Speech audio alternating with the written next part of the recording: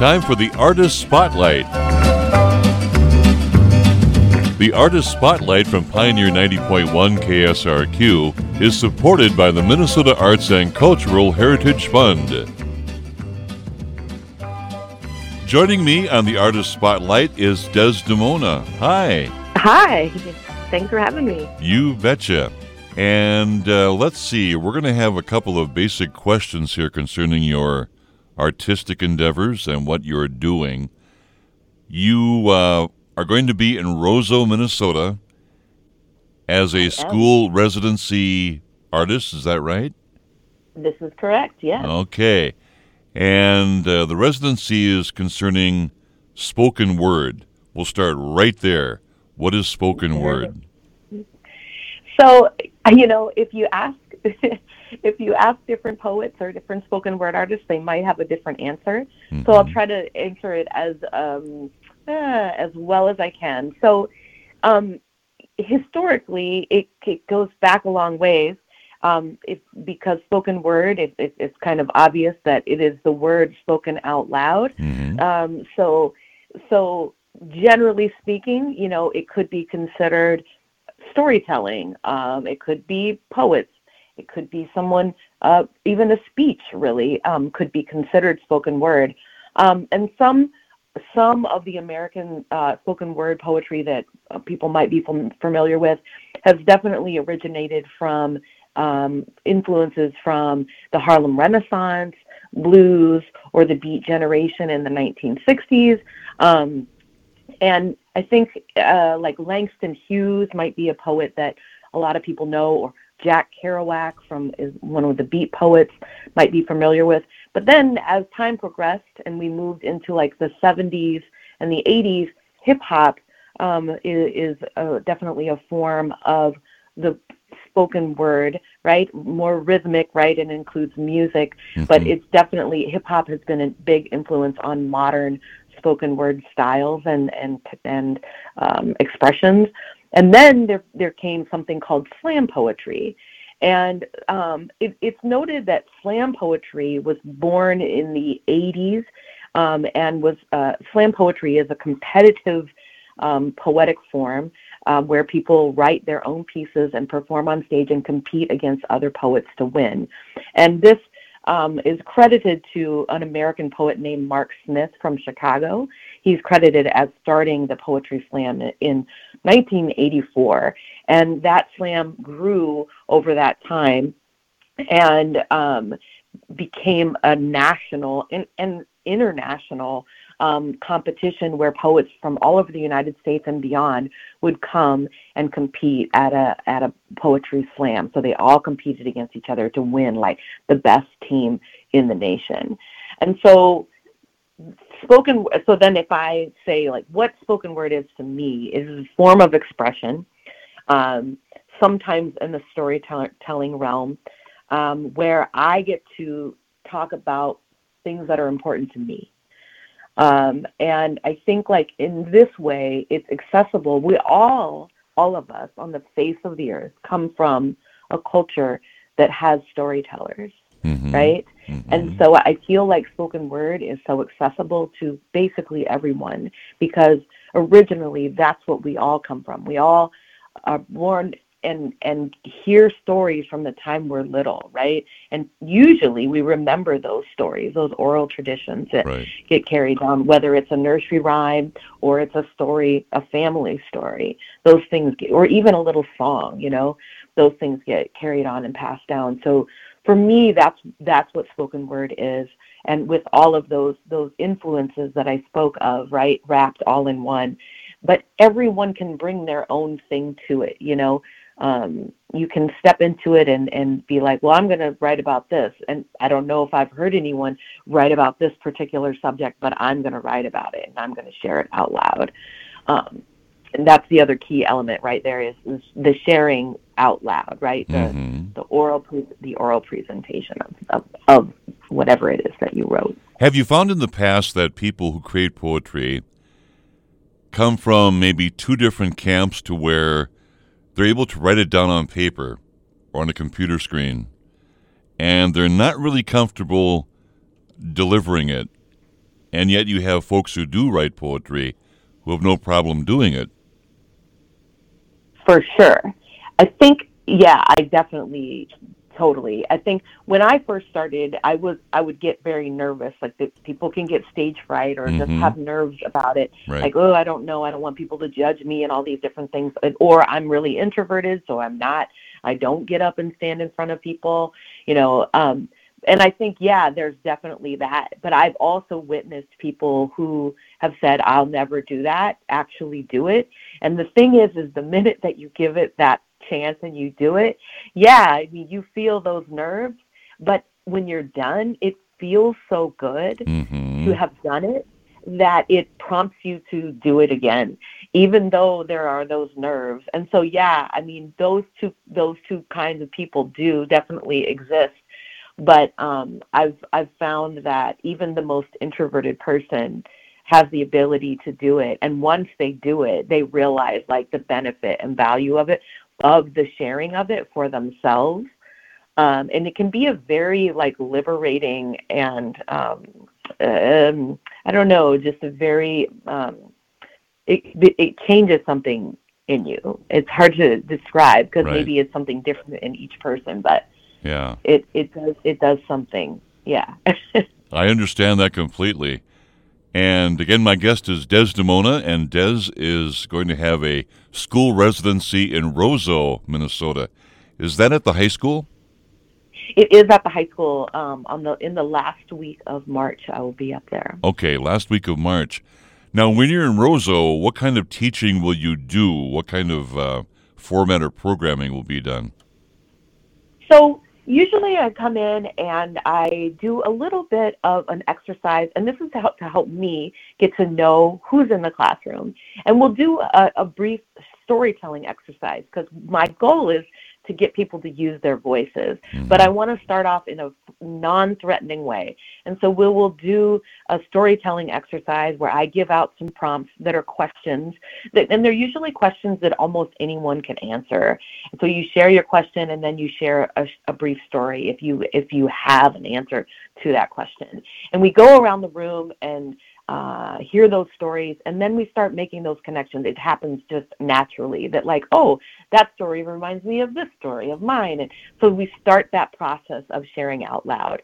And I think a lot of times writers who are in the beginning stages of writing, who haven't maybe written very much before or don't feel like they're a writer, this is the moment where because it's a lot of times people will say, well, I don't have anything to say. Yeah.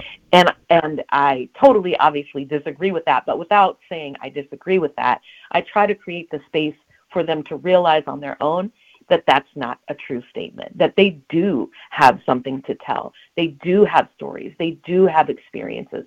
They have questions. Like all of those things are things that we could write about. So then in the following days, I start to get into those things.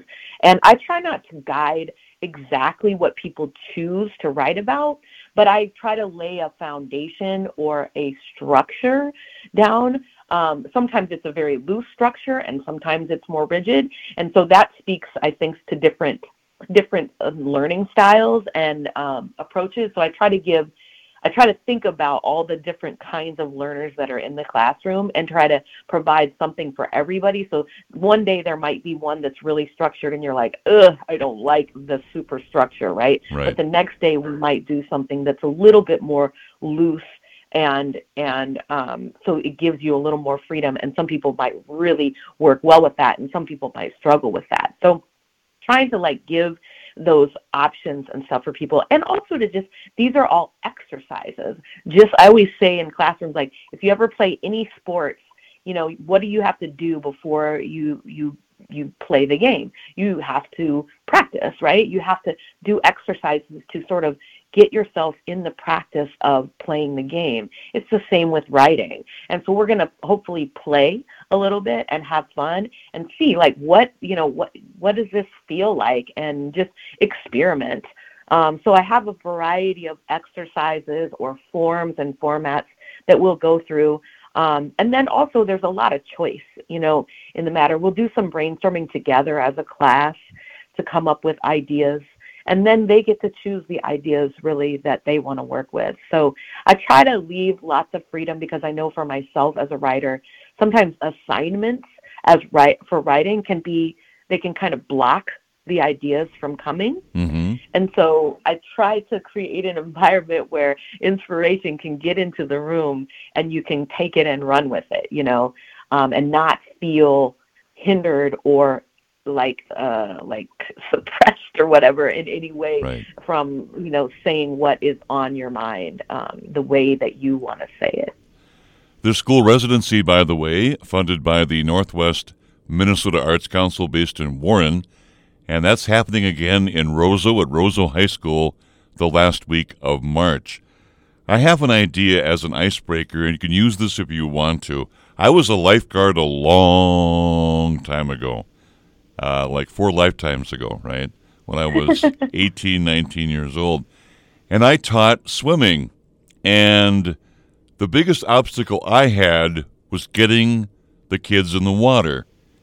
Once they were in the water, they realized this is a lot of fun, and I see that in what you're saying.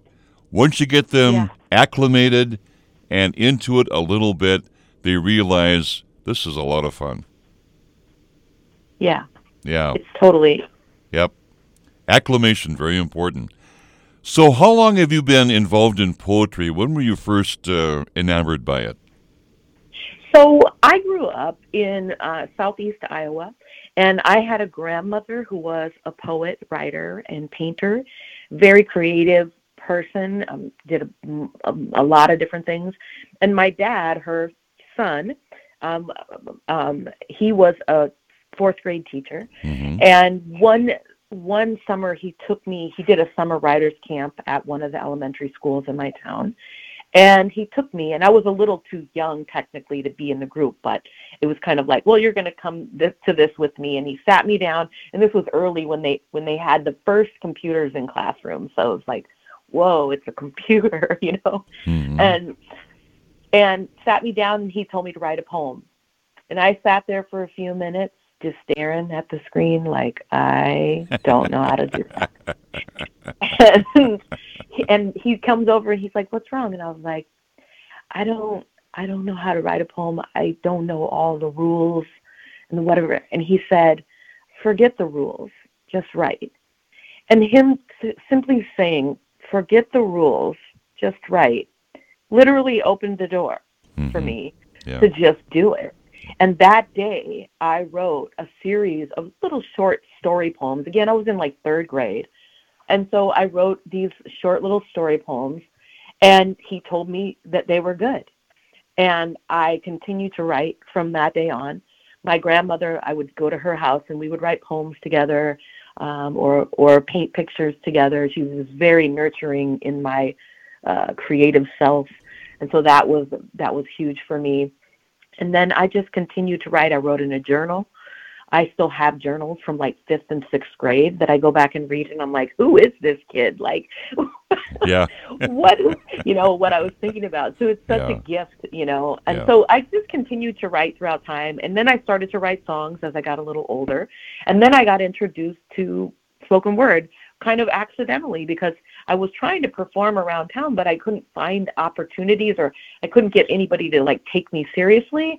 And so someone told me about open mics, and I was like, well, I don't know what an open mic is. And they're like, well, you go and you sign your name on a list, and they call you up, and you have like 5 minutes, and you do your thing, and then that's it. And I was like, oh, that's a great like way for me to try to do this. So I started going to open mics.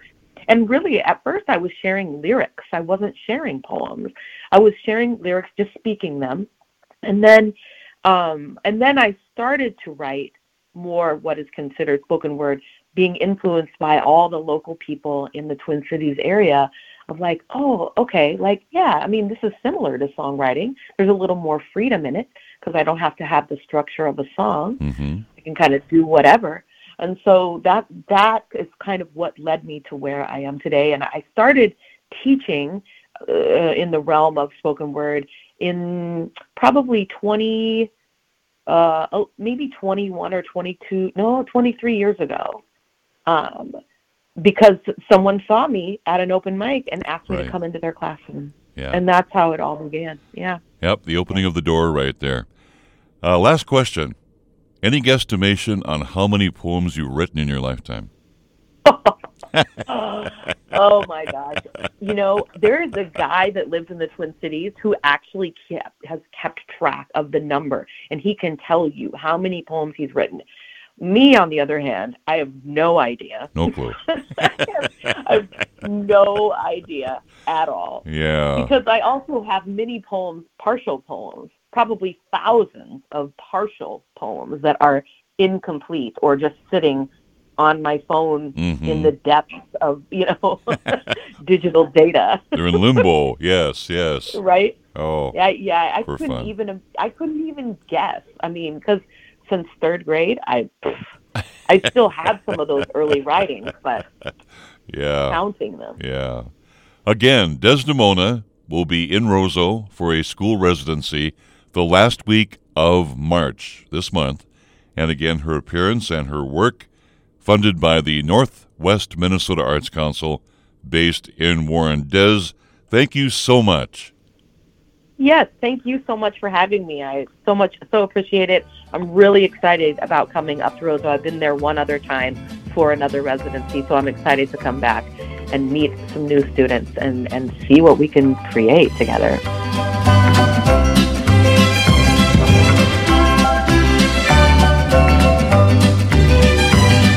Artist Spotlight from Pioneer 90.1 KSRQ is supported by the Minnesota Arts and Cultural Heritage Fund.